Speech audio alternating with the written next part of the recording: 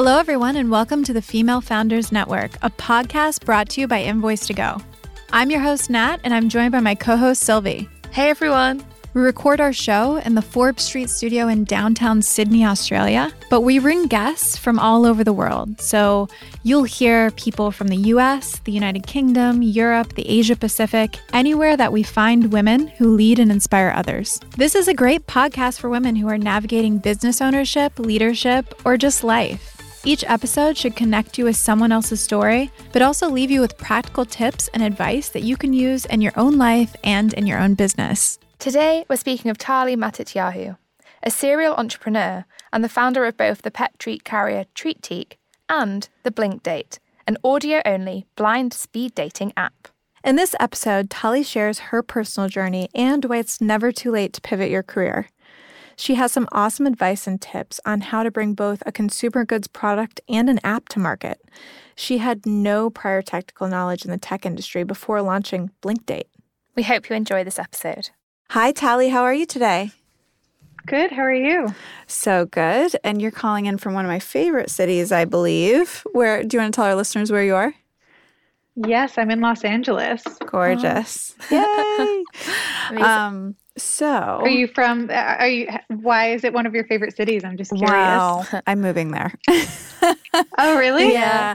No, I owned a video production consulting company.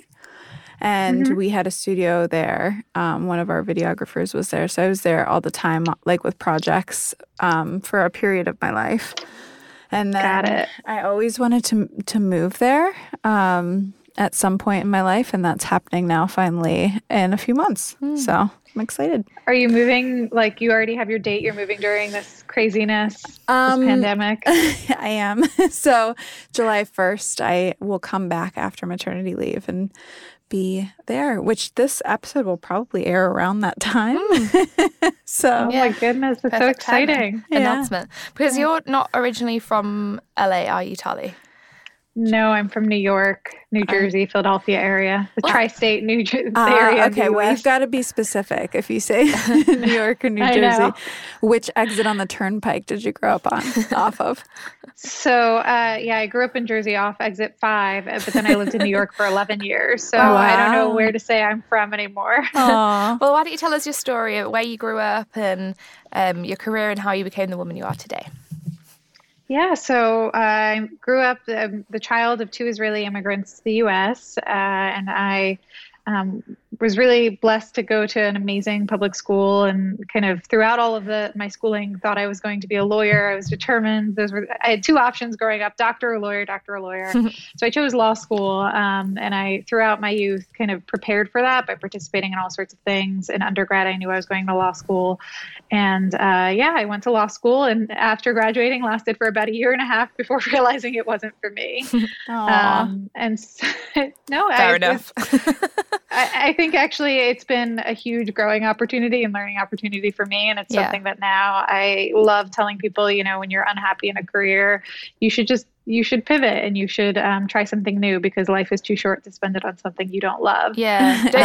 In any area of your life. Exactly. And Yes. I think Don't be it's scared very to pivot. Yeah. So many people can just sit in a job that they hate for years and complain about it. This is what I don't get, is like, how do you have the energy to complain about something and then not change it? Like, I think the fear is greater. People are scared that, whatever they choose next, they'll dislike too, or maybe they'll lose some of their salary, and is it worth it? That fear is paralyzing. Did you feel that fear when you were making that decision? Oh, absolutely. I was scared I was making the wrong choice, that, I'd be losing half my salary, and I hate the new thing that I was going to be doing. And I think what I realized from that is, even if I didn't like what I was doing next, I can always go to something else after that. And there was no reason I had to be stuck in one path. Yeah. It's hard to switch paths because you have to find somebody willing to give you that chance, but it's certainly possible. And you just got to get over that fear and take the leap. Yeah. Good advice. It's so hard, especially when the cost of living just continues to rise, and our American wages, at least, but a lot of wages around the world continue to stagnate. And so you're like, okay, I can barely make it now. Like how would I make it as a consultant when it's not even steady? So it's such a mental hurdle, I think, for people to get over, to become self-employed. So it's really commendable. Absolutely. Especially, and I was living in New York at the time, and I was like, can I really afford to take such a huge pay cut and still pay my rent and still enjoy the lifestyle that I've been living with my prior job? And I think that's true all over the US. Like the rent prices have been going up, but salaries haven't necessarily gone up. I was just listening about to this thing about how the poverty line hasn't changed in decades, but obviously the cost of living has. It's an interesting time to try to take a leap. It's definitely scary. Yeah. So what did you what kind of was the final thing, was there one moment where you're like, okay, that's it. Enough is enough. I'm not doing this anymore. Do you have any memories like that? I think for me, it was one Friday evening when I was asked to work after having nothing to do all day during the workday. And I am Jewish. I'm not observant in a strict sense, but for me, Friday evenings, that's the Shabbat. I would have dinner with my family. It's very cultural. Yeah. And it was just a very upsetting thing to be told to work after having nothing to do all day. It just felt like this super inefficient, frustrating culture and expectation. And for me, it was just this isn't the lifestyle that I want long-term. No. I also didn't enjoy the work. So it wasn't I'm throwing myself into this and I'm passionate about it. And so, I'll get past this sacrifice. And so I realized at that point that I didn't want to be doing that for the rest of my life. So what happened then? What did you want to do? What was the thing that you thought you could jump into? I didn't really know what I wanted to do, and I explored all sorts of avenues. I really love all sorts of things. So I love travel, and so I tried to explore opportunities at travel companies. I knew I liked legal operations, which is what I ended up in because I did it prior to law school. So I explored opportunities there. And I just tried to see where would I like to land. I looked at marketing jobs too, because I, spent a year or so doing Instagram stuff for my dogs and really enjoyed doing that. That was sort of a creative outlet. Yeah. And so I really explored lots of different opportunities and oftentimes hit the wall of you are overqualified because you were a lawyer and you were underqualified because you did not do any of this sort of work in a professional capacity anywhere. And so it was a really hard process to find something new, but I got I think, really lucky in finding somebody who thought a little bit outside the box, who gave me a chance, and I ended up in legal operations, that middle one that I was telling you about. Yeah, and that was at Netflix, right? First at Datadog, and then I continued on to Netflix in that same kind of career path. Yeah, cool. What was it like working there? Because they've got a notorious HR policy and way of hiring and treating their staff that is commendable. Did you have a good experience there? I loved it. Yeah, it's an incredible company, and I love their culture. I think, like any company, they have its challenges, and sure, you might be a cog in the wheel in some form, but I think the stunning colleagues motto that they go by, or might not be motto, but the people I worked with were all truly incredible, and the pace was rejuvenating in so many ways. It was energizing. It was exhausting, but it was also energizing. Yeah. And I just really loved how they lived by this freedom and responsibility culture, where, you're the expert in your space. They give you the freedom to do your work. You have the responsibility, so you can, do it on whatever hours you want. It was really, it's a really incredible place to work. Yeah. Isn't it? There's something else to that, though. They have this kind of sink or swim thing. They give you all this freedom, but then they expect high performance. And then if you're sinking, they're just kind of okay, you're sinking. That's what I've heard. Is that true? I think it's probably true, but I don't think it's any more true than any other company. I think they're just more transparent about it. I think, people get fired at companies all the time, but they're not very open about it. They don't tell the teams why somebody got fired or what, they don't share it publicly that they have this approach. And so the person just goes off into the night and you never hear about them again. And I've been at companies that do that just, somebody just disappears one day and you're like, I don't understand. They were here yesterday. I never heard anything, and now they're gone. Yeah. So I think Netflix is just more upfront about it. And I never feared for my job. Maybe there are people who let that make them more anxious. But for me, it was just you do your job and you get it done. And there's no reason to fear any more than anywhere else. What I found really inspiring about Netflix is, so I read the HR deck that Reed Hastings put together, and he's spoken about it on podcasts many times. And I think this is where he really inspired me as a business owner and how I want to hire. He said, the team isn't a family, and you don't have family members as part of your workforce because when you think of a family, you'd never could like just get rid of someone or cut them. That's not what you do with family. The team at Netflix is like a high-functioning sports team, and everyone has to work together really well. And if you are not performing highly, then you like don't make the team kind of thing. And I thought it was a really good way of putting it, because a lot of companies are like, join the family, like come in our family, and they want it to be this like really friendly culture. But actually, the way that Reed Hastings put it was that is the wrong attitude, because then you'll hang on to people who aren't really doing the best for your business. And I think as a business owner, that's quite good advice. Is that? I think so too.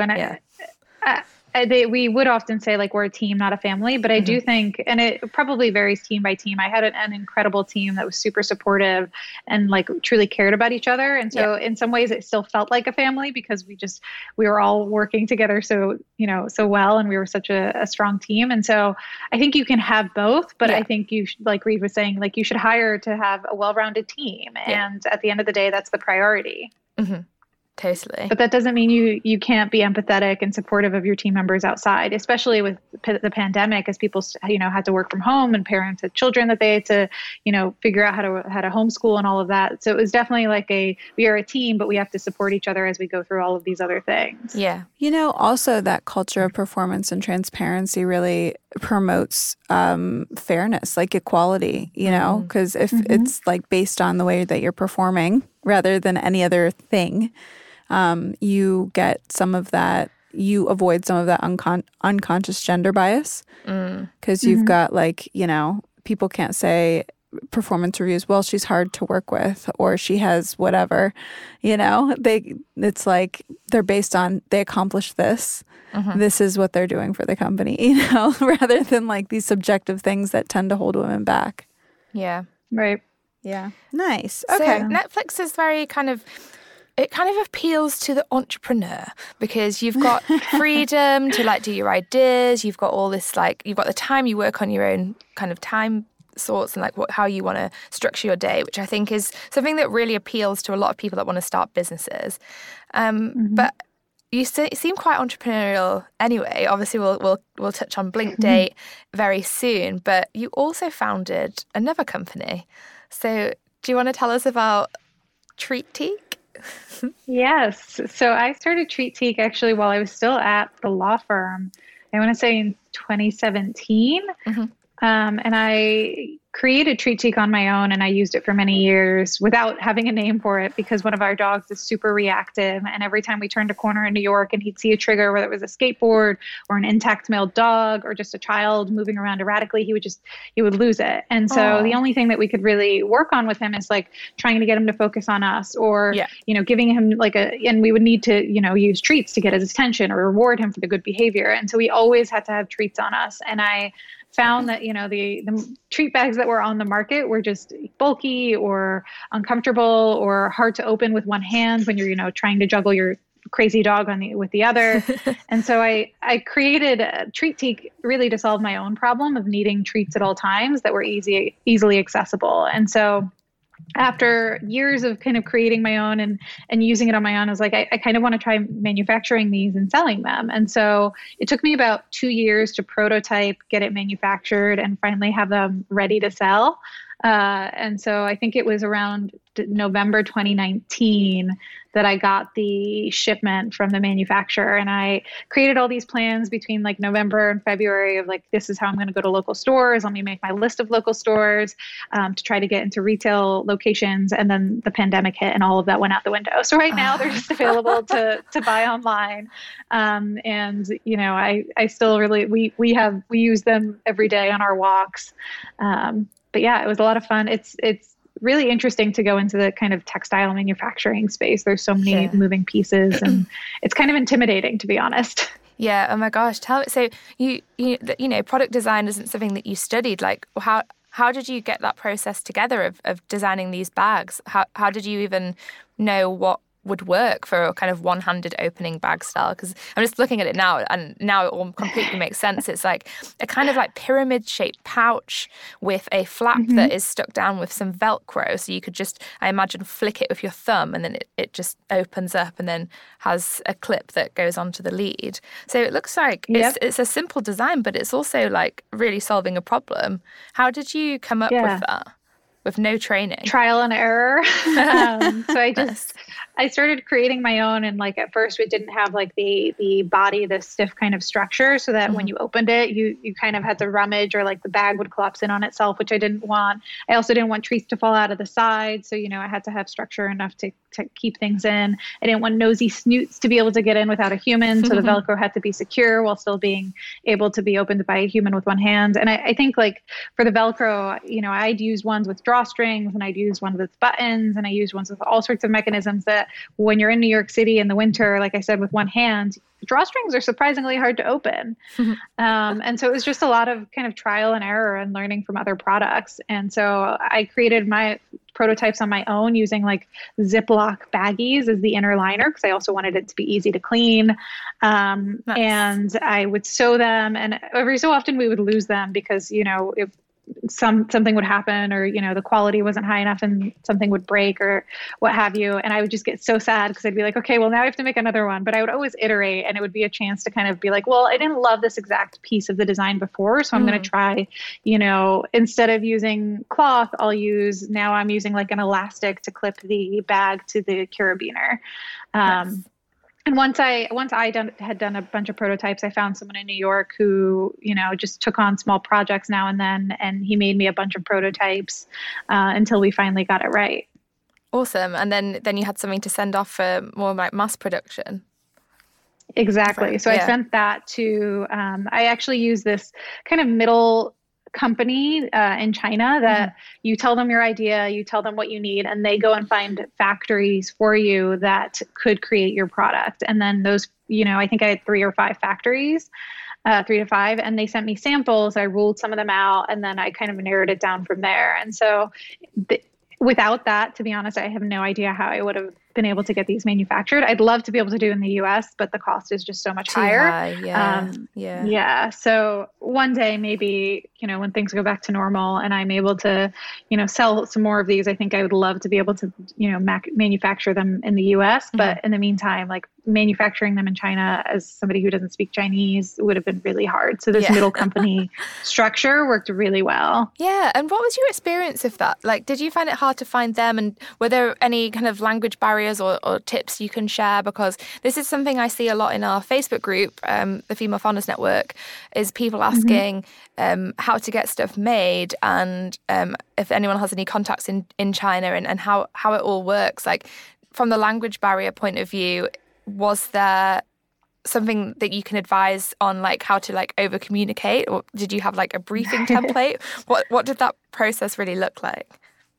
So in terms of finding this company that was like the middle company, I heard about them on a podcast, actually. They're called that is amazing. Guided Imports, for anyone who wants to now go research it like I did. Nice. And I think it was an American who moved to China who started the company. And so the language barrier, at least from a company perspective, like he employs, I'm sure, folks who speak English as a second language, but the language barrier wasn't as much of an issue because the whole idea was that they were bridging the divide between folks who want to manufacture in China and folks who are outside of China. Awesome. And so they had a whole system to do this. And so they had all the forms and asked all the questions that were necessary for the different types of products that they would be able to, find manufacturers for. So in the case of something like textiles, they're like, okay, well, we need to look at manufacturers who create bags of some sort, whether it's purses or suitcases. Obviously, mine is a very, very small version.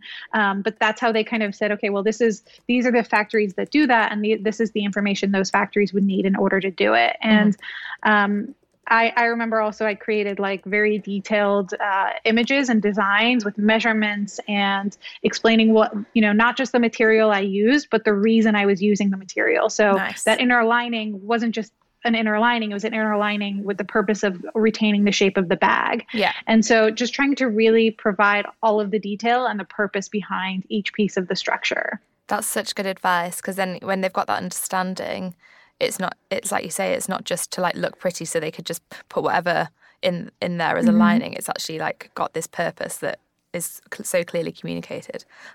That's so good to know. What was the name of the podcast again?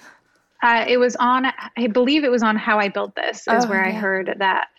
It was at the end of the episode. So he does How You Built This little segment for 2-3 minutes. And the founder of Guided Imports came on and shared. And it had to have been 3-4 years ago, because I started Treat Teek so many years ago now. So it's an older episode, but it's out there. That's one of my favorites. And now, now let's move on to Blink Day and how you founded that and how you made your way to LA as well.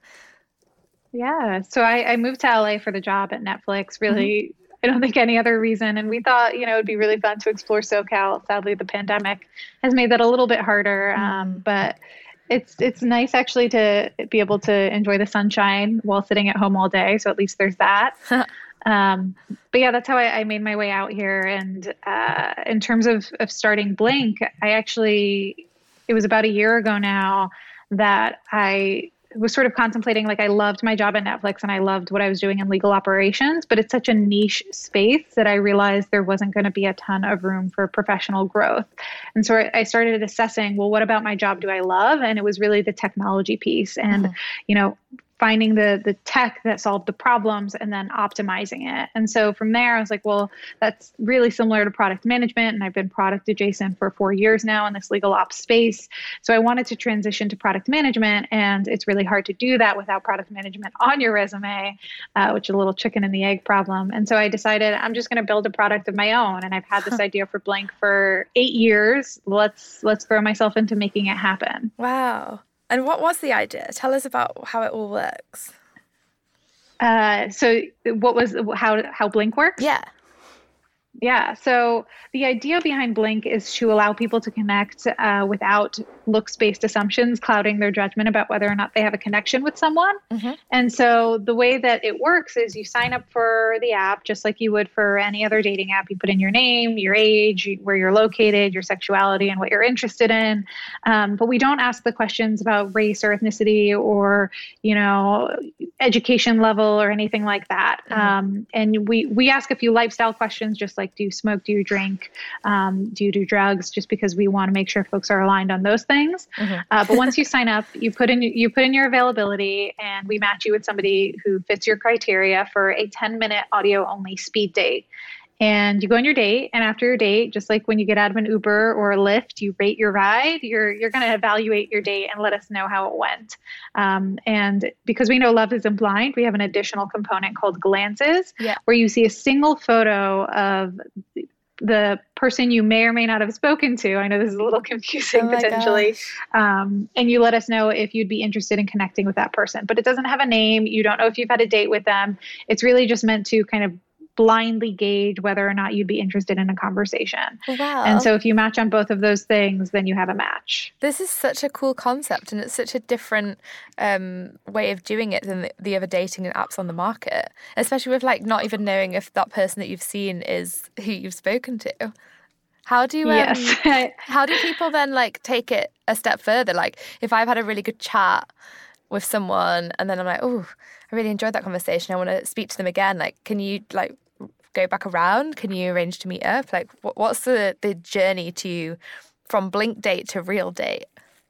Yeah. So we want to make sure that it's mutual. So if both parties enjoy the date, then you're able to continue messaging in app until you're ready to take it offline, because we don't want to share folks' information until they're ready to share it themselves. We are thinking about ways to optimize that post-date match experience, because I think you're right. Like, we don't want to just say, okay, great, you match, now go, figure out your own stuff. So we're trying to figure out ways to help folks reconnect after they've had a great conversation. And that's something that we're exploring as we, work with folks and talk to them about how it goes after that audio date. Awesome. But so this is an app, but you're obviously, your background's in legal, you've done some product design, but you're not a technical person. So how did you sadly not get this off the ground? Yeah, I know. Where did you look? Like, where did you find someone? We should have all gone to developer school, all of us. I know, right? No matter what other education we have. If only. And so I think actually in terms of what I contemplated when I wanted to get this off the ground, there were three options, I think. There's either the option to go to school or like try to learn on your own how to code. And some people manage to do that and it's very impressive. Mm-hmm. But sadly, I knew that I didn't have the time or bandwidth to do that while working a full-time job. The second option is to find somebody local, somebody in my case in the US who could build the app. And the third option is to find somebody outside the US, someone offshore who could develop the app. And the, option one being off the table because I didn't have the bandwidth. I had two options, one of which in the United States, as with Treat Teek and manufacturing, was just financially infeasible for me. Yeah. It costs 3 to 5 times as much to develop an app, I think, in even more potentially depending on who you're working with to develop in the United States. And so what I ended up doing is I talked to everyone and anyone that I could. I talked to engineering friends from work. I talked to friends, engineering friends. I just tried to connect to anyone that I could to talk about, this is my idea. What would it require to, get done? How much do you think it would cost if I developed it here in the US versus offshore? And just started gathering information from all of these people. Yeah. And then eventually I would ask, like, do you know anyone who's willing to work on this? For the most part, all of those answers were like, no, not really. But you could talk to this person. And so I just kept going down this trail of conversations. And eventually I actually found the person that I ended up working with in a Slack workspace. That was an LA design and dev workspace. That's just, for people in LA and those areas. I posted about wanting to build an app and somebody replied and said, I have a dev shop, let's connect. And so I chatted with him and the model worked really well because he was based in Los Angeles and is sort of our project manager, but he has a team. He has teams all over actually. And he's worked with them over time. And so he has these ongoing relationships with these teams and he manages them in building all of these kind of apps or the projects that he gets engaged for. Yeah. Okay. Awesome. So that is a really good story of how you got there, and everyone has their own thing. And I think one of the hardest things when you're non-technical is feeling like someone could have you on with what they're saying, and you just don't know as a non-technical person. So having someone that you can ask for advice and have a sort of advisory friend as well is definitely a good thing. And having all of those conversations, even with people who weren't interested in taking on a side project, I was able to learn so much about the questions that I should ask, the type of information that was relevant. And so those conversations might not have come to anything in terms of actually getting the app built, but they taught me so much because I'm not technical and just didn't even know what to be thinking about. So definitely, I would definitely recommend talk to as many people as you can. It can't hurt. Yeah, that's again, such good advice, Taly. I completely agree with that. So you've got it built. This was about a year ago as well, and now you're trying to get it out there and kind of marketing it. What's been your main kind of marketing strategy to acquire people to come and try this out? Because I'm guessing, with many new businesses and startups, it's a bit of a chicken and egg. You need people on there to get people to sign up, but people won't sign up if there's no one on there. And so how are you treating this quite kind of common challenge for new businesses? Yeah.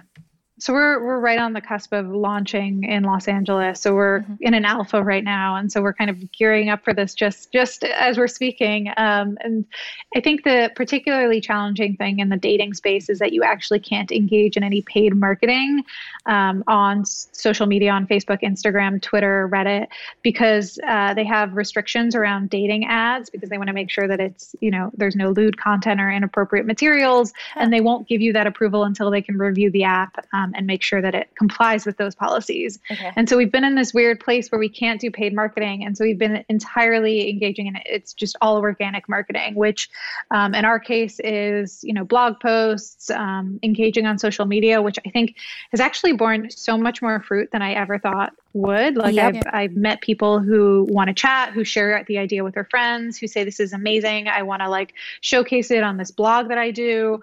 And so the social media thing it takes so much time, but it's actually been really fruitful. We've launched our podcast, Date in a Blink, so that people can see what the idea of audio only speed dates are. And then the people who are on it go and share it with their friends. And so there are a lot of ways to engage in organic marketing that, although time consuming, can be really, really, really fruitful. And they also, I think what we've discovered is it's created a really engaged audience and an engaged kind of following. Whereas with paid marketing, while we still will have to do it, I don't think we'd have that same level of engagement and passion in those people. And so I think, even after we start engaging in paid marketing, we're definitely going to continue our organic marketing efforts. Yeah. You've got a really cool Instagram, actually. Like the kind of content you're doing is like a lot of memes, like really getting people with humor, which is awesome. Like that's what you want to follow. You want to follow pages that make you laugh or inspire you. And it's a really cool and like quite clever way of getting people to find out about you and have that brand awareness.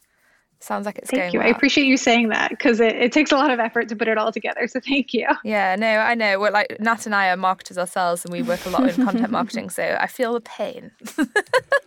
It's also like the never ending beast that's always hungry for more and more. Like you just never get a break. Yes, it's true.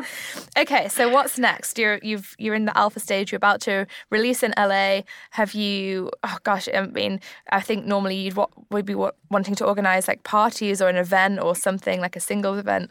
What are you doing with the pandemic and how are you really going to launch this in LA?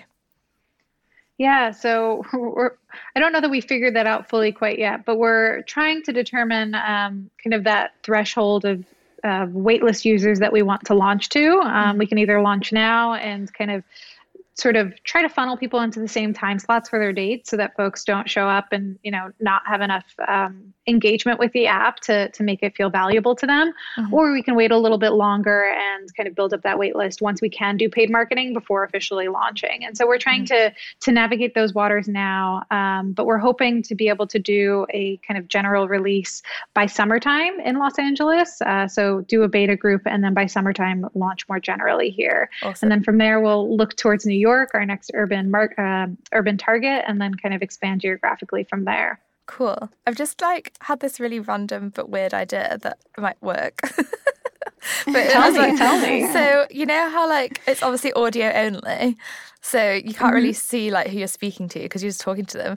Could you host a socially distant dating event where you go and you're kind of in all these booths, so you've got social distancing, and then people can just speak through this booth and can't see each other, and then it's kind of like so actually real life. So actually, I mean, the idea for Blink was actually born of wanting to do a live event like that, but actually in darkness where you can't see anything. Oh, cool. Because it was the idea came from eating at a blackout restaurant and talking to other people at our table and kind of connecting with them in such a deep way without being able to see them. And so my dream is to be able to have live events one day down the line when it's safe. Yeah. But it's interesting to think of, it could still be COVID friendly. And how could we execute that sooner? I don't know. That's something we could definitely explore. Yeah. Oh my God, cool. I've never been to one of those blackout restaurants, but yeah, I can see how that would have inspired because it's kind of it sounds like a really cool concept. Have you been to one, Nat? No, I haven't. I really want to try it. If you ever get the chance, you absolutely should. It was really no pun intended, but really eye-opening. Yeah. Yeah. Okay. Yeah, I do also think that the name Blink Date is a little funny as well, seeing as you can't see anyone. But awesome. Okay. Eyes open and closed, yeah. Right? Ah, nice. Oh, that's so clever. Well, wow, it was so interesting to chat with you, Taly. I think this has been really, really just full of useful tips and also really exciting for you that you're about to launch, and we just wish you all the best. If someone wants to find out more or join the waitlist, where can they find you? Yeah, so our website is www.theblinkdate.com, and we're on social media at The Blink Date on Twitter, Facebook, Instagram, and our podcast is at Date in a Blink. Nice. If folks want to check that out too. And yeah, I just want to say thank you so much for having me. This has been so much fun to chat with you. Awesome. You too. Thank you for coming on, and good luck. Thank you. Bye. Bye. This podcast was brought to you by Invoice2Go. We're an invoicing and billing app that helps business owners work and get paid from anywhere, at any location around the globe. We're helping close the gender-based pay gap. Because the current U.S. pay gap sits at around 19%, listeners of the Female Founders Network podcast get exactly 19% off of any subscription. Just enter the code EMPOWERWOMEN at checkout.